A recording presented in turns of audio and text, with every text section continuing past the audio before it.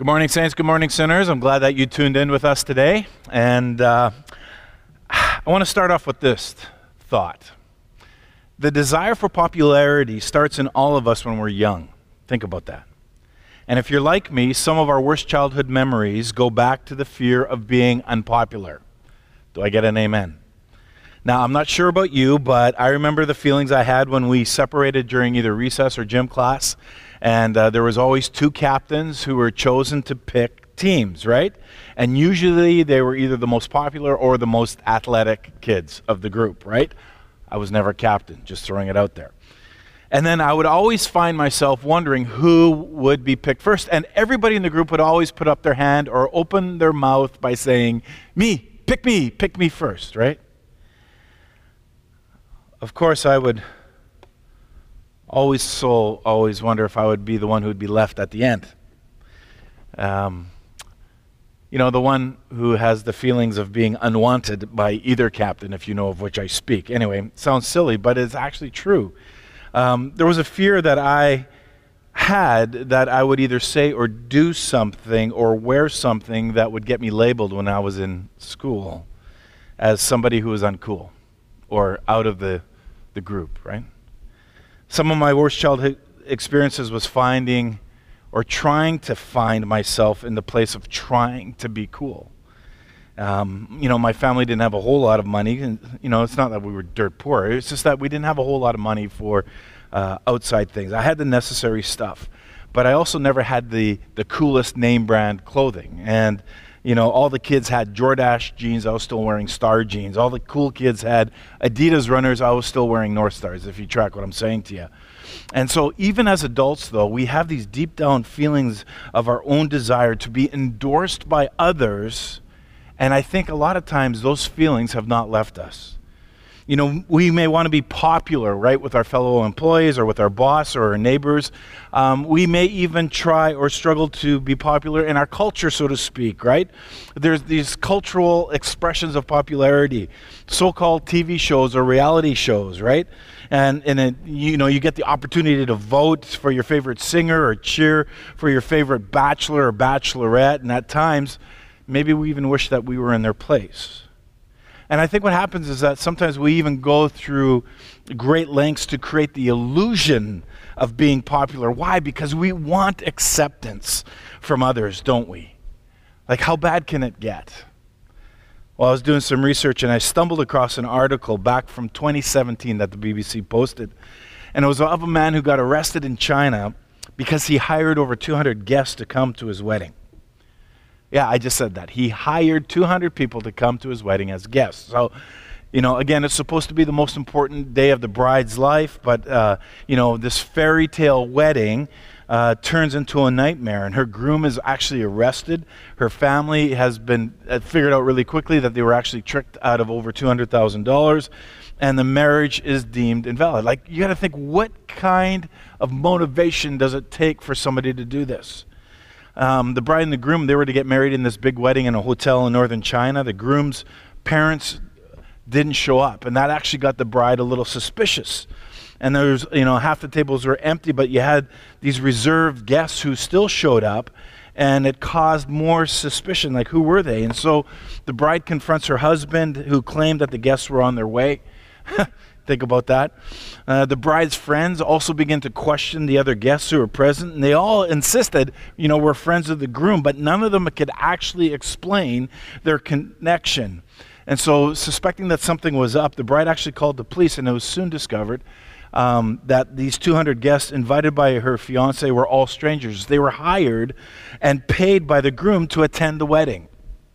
Now, interesting enough, the groom was arrested there, and the story doesn't end, because later in the week, the local Chinese paper reported that the groom was charged with fraud because he, swindled the family out of $200,000. He claimed he needed money for some sort of capital turnover at work, and so he first borrowed $76,000 back in 2015 from the family, from the parents. And then he actually demanded $135,000 as dowry money to buy their daughter a car. And so the bride is interesting. In one article, she's quoted as saying, "He was nice to me, always paying the bills and tending to my needs," of course. But now, as I think of it, we had no common friends, and the parents I met were probably also hired. Adding insult to injury, the police found out that the groom had just turned 20, when you think about this, which is actually below the legal marriageable age in China, which is actually 22 for men and 20 for women. And so this meant that not only was the whole wedding and the guest a fraud, it also meant that the vows were invalid. And how unpopular do you have to be here to feel the need to hire strangers to pose as your friends on your wedding day? And like, who are you trying to impress? Well, today, I want to introduce to you the most unpopular of all the prophets. Ladies and gentlemen, I want to present to you famous Amos. Yes, the most despised man in Israel. And the noticeable difference with Amos and the rest of us was that he wasn't trying to be popular in the least. He was just sharing the message that God placed on his heart. Now, we're walking through the minor prophets. And all we do is we're asking 5 simple questions regarding the books. Who wrote the book? Where are we in history? Why is this book so important? What's the main message? And how do I apply it to my life? So, what I want you to do today is open your Bibles to the book of Amos, which is right after Joel, where we left off last week. Again, who wrote the book? Well, I think it's clear. Amos, whose name literally means to carry a load or to carry a burden. It was unusual amongst the prophets, and that he's not this vocational prophet like most of the other guys that we have already studied. In chapter 1, Amos, he tells us that he's a normal blue-collar worker guy, sheep farmer who also tended to a field of sycamore trees. You know, he lived in a small town approximately 15 kilometers south of Jerusalem. He was clear in his writings that he doesn't come from a family of prophets. He didn't even consider himself a prophet. He hadn't gone to seminary to write sermons for a living. He was just an average Joe doing his job when the Spirit became so burdened on him when he looked around and saw what was going on in the nation that he actually couldn't stay silent anymore. Amos's connection to the simple life of the people made it its way into the center of his prophecies as he showed a heart for the oppressed and being a voice for the voiceless in the world. What we do know is that Amos was one of the most unpopular prophets in history, because what he did is he actually brought a message of warning during a great time of national prosperity. So where are we in history? Like the other prophets, he prophesied of the coming judgment against Israel and Judah. And he came from the southern kingdom of Judah, but he delivers his prophecy almost to the entire northern region of Israel, but also to the surrounding nations. He prophesied in the time before the exile, and his message is similar to the prophets that we've already encountered so far. And so this is approximately 800 BC. Jeroboam II is the king. Israel is still surging in its prosperity that it gained under King David and King Solomon. Jeroboam's reign had been quite profitable for the northern kingdom, at least in a material sense. But the moral decay that also occurred at the same time counteracted any positives from the material growth. And so Israel is also unchallenged. It's a dominant military power in the region. They controlled the trade routes through the Middle East, which had led to a financial boom, and they were at peace. And so when Amos shows up, he shows up with a warning about this coming financial disaster and a military destruction. And it seemed utterly unrealistic to his hearers. In fact, some of the things he said simply sounded unbelievable. So why is this book so important? He was fed up. You know, most of the prophets, they interspersed redemption and restoration in their prophecies against Israel and Judah, while Amos devoted only the last 5 verses of his prophecy for any type of restoration or hope. Like, he was done, and he let loose. And so prior to that, God's word through Amos was directed against the privileged of Israel. People who had no love for their neighbor. people who took advantage of others, who only looked out for their only concerns. And so Amos is actually considered one of the first prophetic voices of social justice. He was calling people to account. And more than any other book of Scripture, the book of Amos holds God's people accountable for their ill treatment of others. It repeatedly points out the failure of the people to fully embrace God's idea of justice. As a matter of fact, they were selling off the needy people for goods. They were taking advantage of the helpless. They were oppressing the poor, and the men were using women immorally. They were drunk on their own economic success and intent on strengthening their own financial positions, and the people actually lost concept of caring for one another. Amos rebuked them because he saw that in their lifestyle it was evidence that Israel actually forgot about God. And so what's the main message? The message of Amos is somewhat different from the rest of the prophets. As a matter of fact, he's kind of singled out as being unique. And the message of this book is to basically to declare the impartiality of God. In other words, God doesn't play favorites. He makes no allowances for one person that he will not make for the other. He doesn't give any more to one than he does to another in accordance to the promises that he makes. Any who are willing to fulfill the conditions of the promises will find blessings being poured out upon them, regardless of who they are. And any who fail to implement these conditions will actually find themselves in judgment, no matter who they are. So God doesn't play favorites. And with the people of Israel in the north, they're enjoying this almost unparalleled time of success. God decides to call this quiet shepherd to travel from his home in the south and carry this message of judgment to the Israelites. The people in the north used Amos' status as a foreigner to actually, ignore his message. However, on the outside, their lives, it looked like it gleamed with, rays of success, but their inner lives were a sinking pit of moral decay. And rather than seeking out to do justice, to love mercy, to walk humbly, they embrace their arrogance, they embrace their idolatry, their self-righteousness, they embrace their materialism.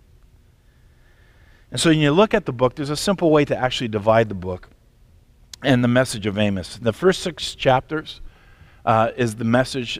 Chapters 7 to 9 at the end is actually Amos's visions. So those first six chapters are one unit. It's actually like a sustained sermon that Amos preached on the feast day in Israel. Amos chapter 1 tells us that during the national holiday celebration, he stood up in the center of one of Israel's most sacred sites.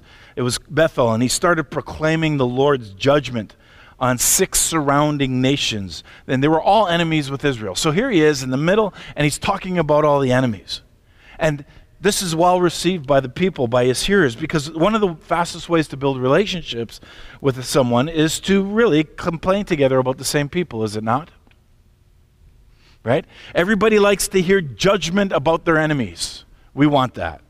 And I'm sure this crowd they were all nodding their heads. They were all saying, yeah, preach it, brother, amen. But in chapter 2, he suddenly turns and he starts talking about Israel's sin. That didn't go over as well. He tells them this. He says, this is the charge against Israel. They sell the righteous for silver and the needy for a pair of sandals. In other words, what he's saying is they exploit the poor. See, silver was a symbol in those days for a loan or a huge debt. The world's economy in Amos's day is changing. And up to this time, Israel sort of existed mainly as a collection of localized farmers. But to keep in the new world economy, they had to focus on mass producing, a few specialized cash crops. And again, that's fine. A few people had figured out really how to rig the system through monopolies or inflation. And what happens then, it starts putting these local farmers, the rest of the farmers, into deep debt. And things were so bad that the poorer people were going even further into debt. So much so that they couldn't even afford to buy a pair of shoes, is what he's really referring to here in the scripture. And in those days, there was no such thing as declaring bankruptcy. If you couldn't pay your debts, you went into forced servitude. In other words, people were having to sell themselves into slavery just to stay alive. Others were simply apathetic towards those who were suffering. They lived lives of ease, of comfort and luxury, and they were living it right in the face of suffering. And God sees this as a breach of injustice. In Amos chapter 3, God pleads with Israel to repent. Chapter 4 then chronicles the fact that Israel refuses to repent. And the effect of this refusal is Amos warning them to prepare to meet your God in chapter 4, verse 2. Maybe you've heard the phrase, prepare to meet thy maker. Well, this is where it comes from. You know, those are heavy words. Chapter 5, we find Amos's funeral song for what's going to happen to Israel, culminating in the fact that God even ignores their worship. Then in chapter 6, we have a last gasp to get Israel's attention. They're astonished. They're in ease, so to speak. You know, they felt at ease because the economy was good. Everybody was in peace. There was no worries, and they thought that life could be no better, but actually life could be no worse for them. And finally, the book concludes with several visions in chapters 7 to 9 to further warn Israel. There's the visions of the locusts and a nationwide famine and a consuming fire, which, you know, is interpreted as a total destruction. There's a term called a plumb line, which is the certainty of destruction. Chapter 8, Amos mentions a fruit basket, which is actually this imminent doom. And finally, in chapter 9, the fact is that in this judgment, nobody can escape it. And the significance of this progression is that this judgment coming is certain. And the opportunity for repentance has now passed. And this was Amos's message. And certainly he's not Mr. Popular. So how do we apply this to our lives? Now remember, when we're looking at the minor prophets, look at it as a mirror. And with that in mind, in today's culture, we tend to put helping the needy under the heading of charity, don't we? You know, everyone can afford to give a couple of bucks for a good cause. See, but according to Amos, God sees a failure to help the poor as injustice, which is actually a more serious thing. The word for justice occurs over 200 times in the Old Testament, and usually you see it when it involves 4 classes of people. And these 4 classes are constantly brought up. It's the widows, the orphans, the foreigners, and the poor. One commentator calls these the quartet of the vulnerable. Now, the widows, the orphans, foreigners, and the poor. In Deuteronomy chapter 10, it says, "For the Lord your God is God of gods and Lord of lords, the great God, mighty and awesome, who shows no partiality and accepts no bribes. He defends the cause of the fatherless, the widow, and loves the foreigner residing among you, giving them food and clothing." One scholar says that in the Old Testament, justice is not just putting down the oppressor, but it's also helping to lift up the oppressed. You know, the just person in the Old Testament is the one who sees his or her resources as belonging to a whole community. It's sort of like a gift they've been given to help steward for the benefit of the whole community. It's for everybody else. I may have it, but I'm here to help everybody else. But in those days, you know, in Amos's day, people didn't see it that way. They saw their riches as theirs. It was to be used for their benefit, and so they were oblivious to those who didn't have them. And the most politically incorrect verse is found in Amos 4:1. It says, "Hear this word, you cows of Bashan, who oppress the poor, who crush the needy, who say to your husbands, 'Bring that we may drink.'" You know, he refers to the housewives of Israel as the cows of Bashan. That takes boldness in preaching to a whole new level. I'm just throwing it out there. You know, one commentator actually said, well, obviously the image didn't mean what it means in our language today. And I'll say yes, but he still called them cows. These women, Amos said, spent their days spending their husbands' money, pursuing luxury when people were suffering all around them.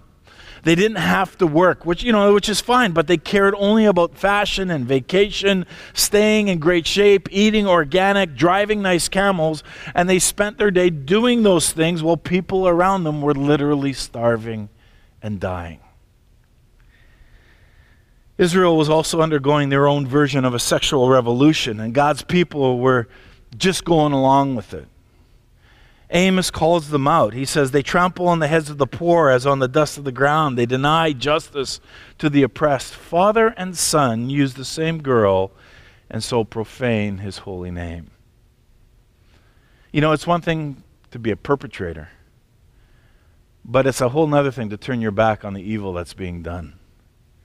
And the problem with the rest of the population here is that they turned their backs of what was being done, and in doing so, they are also complicit in the crime.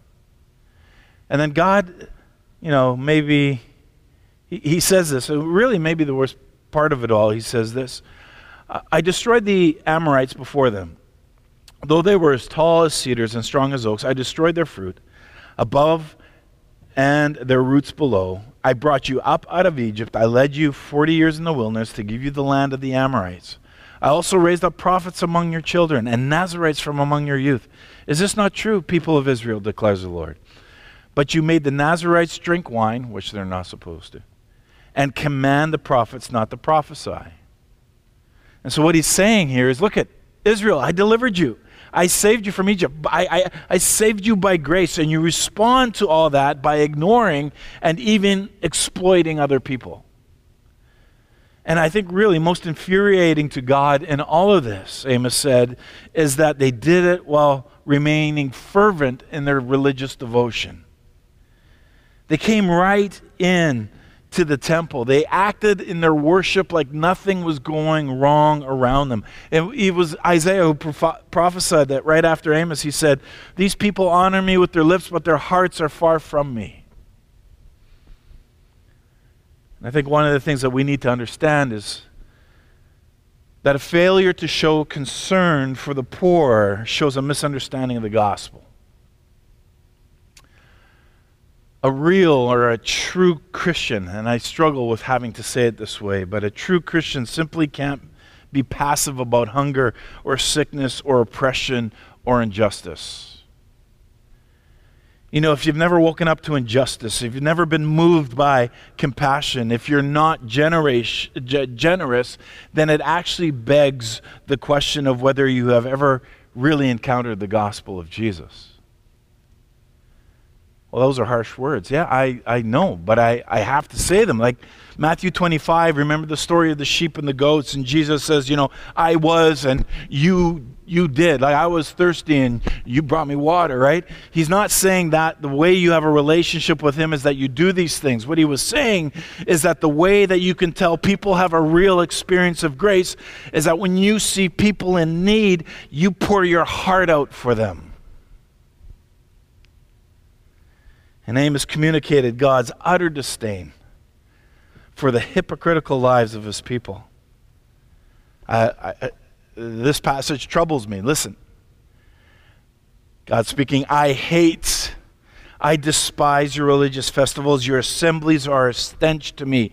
Even though you bring me burnt offerings and grain offerings, I will not accept them. Though you bring choice fellowship offerings, I will have no regard for them.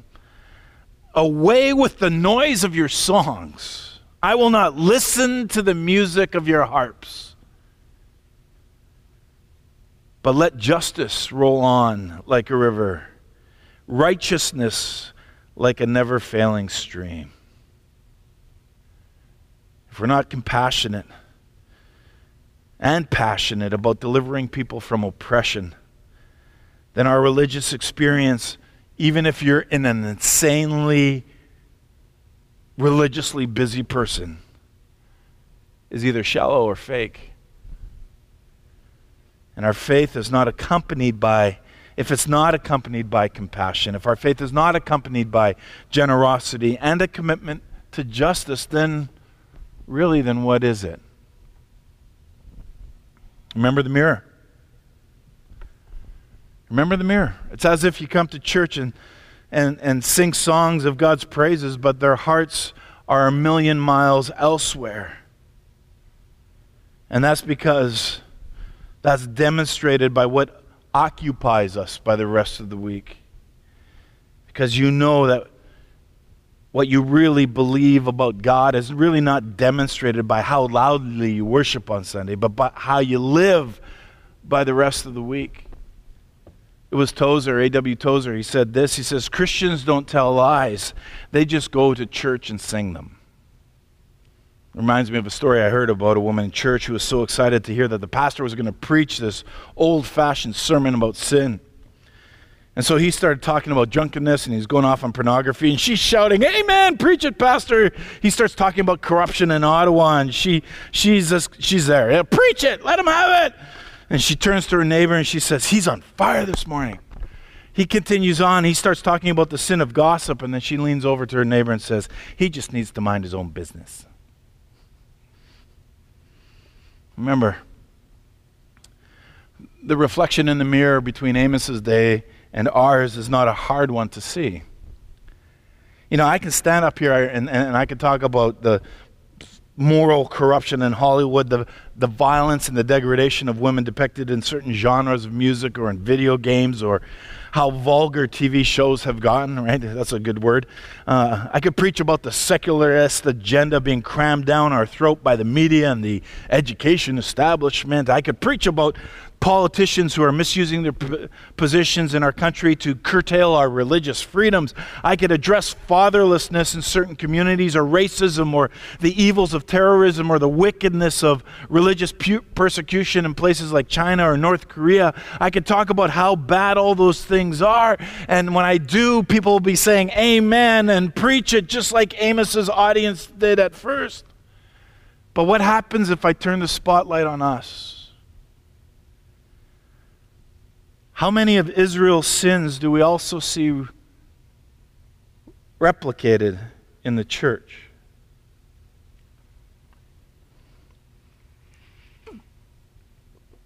We live in a country where over history, let's be honest, justice has often been perverted in favor of the rich.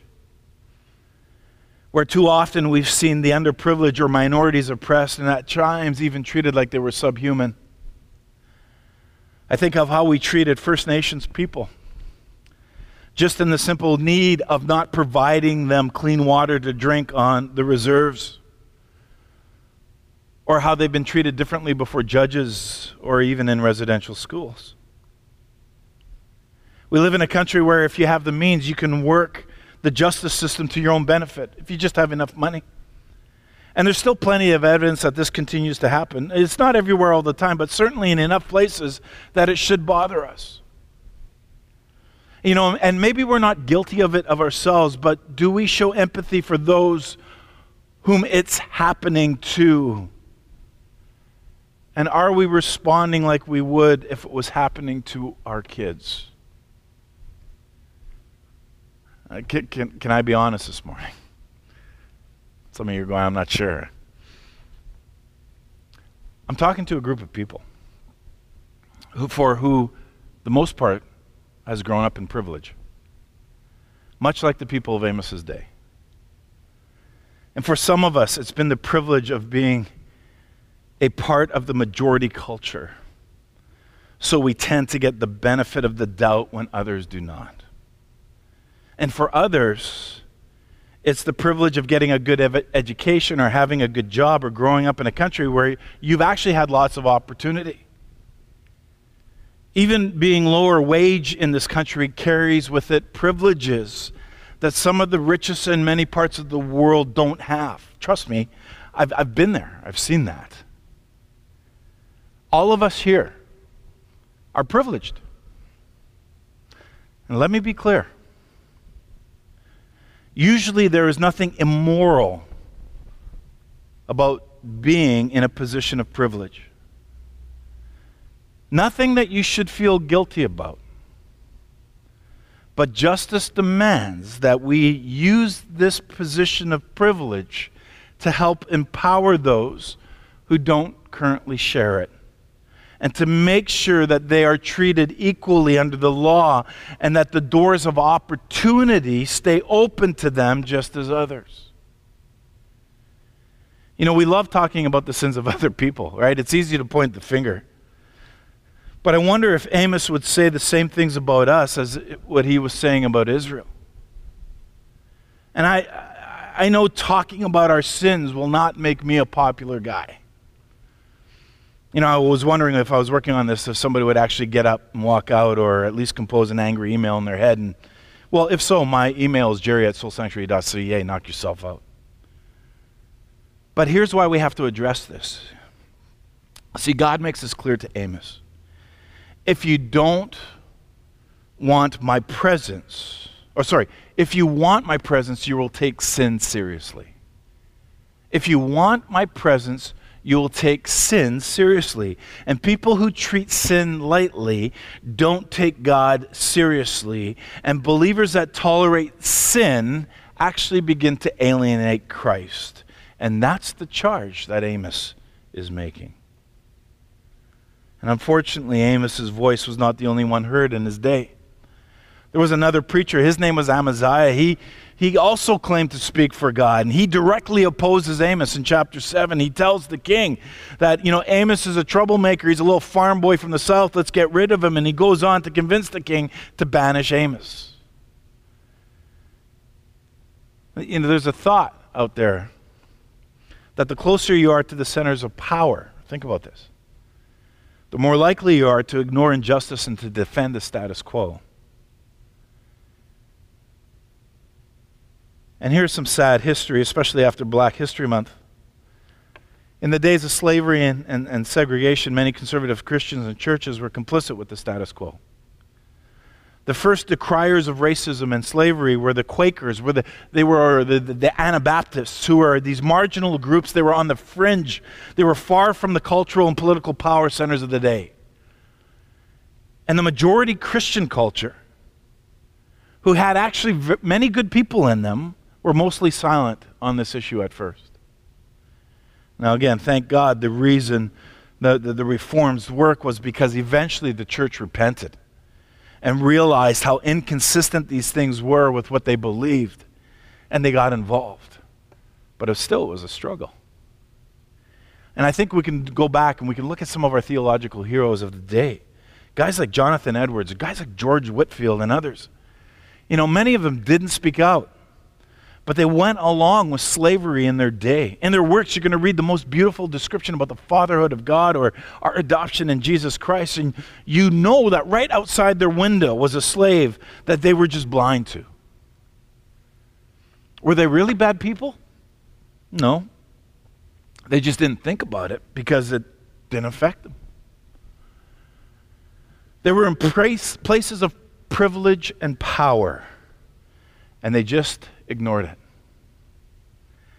They were fallible men and women, as we all are.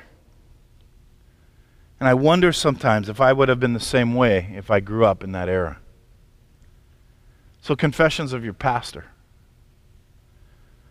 I'm not some bastion of courageous virtue. I tend to be blind on things that don't affect me. And so we need to have open hearts to the Holy Spirit, filled with humility, committed to the Scriptures, in order that we can also see our blind spots. In regard to Amaziah, there are a few things I want you to see today. Listen, I'll tell you this right now. There's always going to be pseudo-preachers. The guys with the fake doctorates, right? The bishop, the apostle, the whoever you want to call them, the vloggers, the YouTubers. And they're ready to tell our generation whatever they want to hear. And I'm not a perfect preacher. I need my notes. And I have a lot of blind spots in my own life. And actually, really, you need to pray for me that I have clarity and that I have courage. Because, by the way, this is why I'm committed to just teaching through the Bible. To following an expository way rather than going through a topical approach, because I know in doing so, God's Word will confront us with things that I don't even think about at times. If I get up here and I do only these great creative topical series, I'm just going to end up affirming you all the time. I'll just stand up here all the time and tell you, you can be more than a conqueror. You're a victor, right? Great. That's partially true, but if we let God's Word guide us, we will hear not only what we want to hear, but what we need to hear. So pray for me. Pray that God gives me the courage to faithfully preach both the popular parts and the unpopular parts of Scripture. Both the comforting and the offensive. To give you the words that fill us with hope, but also the ones that maybe fill us with anger. Words that not only just affirm, but also confront our own demons. Because like me, you know, let me tell you, like in my heart, I want to be popular. Honestly, I want to be liked. You know, why do you think in the first and second gathering, in the live gathering, as people walk out, they're going to get a bag of Famous Amos chocolate chip cookies at the end of the gatherings? Why? I just want to be liked. It's an easy way to soften the message. I think you need to know that daily I feel the pressure to conform to culture so that I and our church will be more popular. But I know that I will only grieve and drive out the presence of Jesus if I succumb to that, and I don't want to lose the presence of Jesus. Amos is called the prophet of social justice. You know, the man who demanded that man treat their fellow man rightly. Progressive Christians love this book because of these thundering pronouncements against the social evils of Amos's day, and rightly so. Because God is always disturbed by social injustices. But what most progressives miss in this book is Amos's appeal to the people. He doesn't just say to them, now stop doing these things. Now just stop. He doesn't. Well, he says that, but that's not all he says. It's how to stop doing these things that's the important message.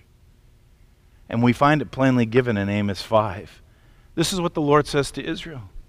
Seek me and live. Don't seek Bethel. Don't go to Gilgal. Don't journey to Beersheba. For Gilgal will surely go into exile. Bethel will be reduced to nothing. Seek the Lord and live. See, it's double-sided. The answer isn't just to clean up your life. It's to seek God and live. To come back to God. To repent, right? And to think again. To turn. To come back to God. To call upon Him. To ask Him to set you back on your feet, to straighten out your life, to turn you around, to give you a new heart, to give you a new passion, a new compassion, and that's the answer. And that's always God's appeal. Come back into a relationship with the one who loves us, the one who has patience and tries to awaken us and brings us back to Himself. Why? So that we can be released to go out and to make a difference. And unfortunately, Amos has to call out those who are at ease in chapter 6. Woe to you who are complacent in Zion. He calls those out who are just playing through life, you know, just rolling through. There's so many others all around them suffering, but these guys are just rolling through. And it's no different than in our culture today. You know, we have people who care enough to repost things on Facebook and other social media. You know, they like the heck out of certain things, right? But they never do anything about it. How do I know, you ask? Good question. Because I actually have challenged people. I have a pet name. I call them slacktivists. They're kind of activists, but not really. They're slackers, right? Let's talk for a minute about the amount of people around the world who have never even heard the name of Jesus. You know, this is a position of privilege that if you're a believer watching right now, we all occupy. It's the greatest position of privilege. And you know that the gospel maybe has saved you and me from sin, from death, from hell. But there are these people in the world who have never heard it. Don't we owe it to them? Paul says in Romans 1:14, I'm obligated both to Greeks and non-Greeks, both to the wise and foolish. Why? Why? Because Jesus saved me. Because Jesus saved him. I owe the gospel to people who haven't heard it. I'm no worthier than others, and so with that experience of grace comes an obligation to share it with others. And it's not fair to experience that kind of grace and to keep it with yourself. And so every saved person on this side of heaven's not to do so. It's more than just a lack of compassion. According to God, it's a breach of justice. So where does this all leave Israel? What's going to happen to them? In chapter 8, they're called a basket of summer fruit. And this is a reference to overripe fruit. So it looks fine on the outside, but at the core it's rotten. And so one bite, and basically you regret the day that you were born. And God says, you look fine on the outside, but you're ripe for judgment. And then comes the last final scene, almost pictured by the prophets. A scene of beauty, of peace, of glory, and it reveals what God wants, and therefore why God is angry at hypocrisy. But listen to these words. It says, in that day, I will restore David's fallen shelter. I will repair its broken walls and restore its ruins, and I will rebuild it as it used to be. Did you know that this is quoted in the New Testament? Acts 15. It's at the first council of Jerusalem when they were wondering whether God would save Gentiles without the law of Moses. James stood up. He says, brothers, listen to me. Simon has described to us how God first intervened to choose a people for his name from the Gentiles. And the word of the prophets are in agreement with this. And as it is written, and he goes on and begins to quote this verse in Amos. And that was a picture of Jesus' coming, representing the house of David. And the raising up of Jesus, the word was to go out amongst all the peoples, and God would bless the world through him.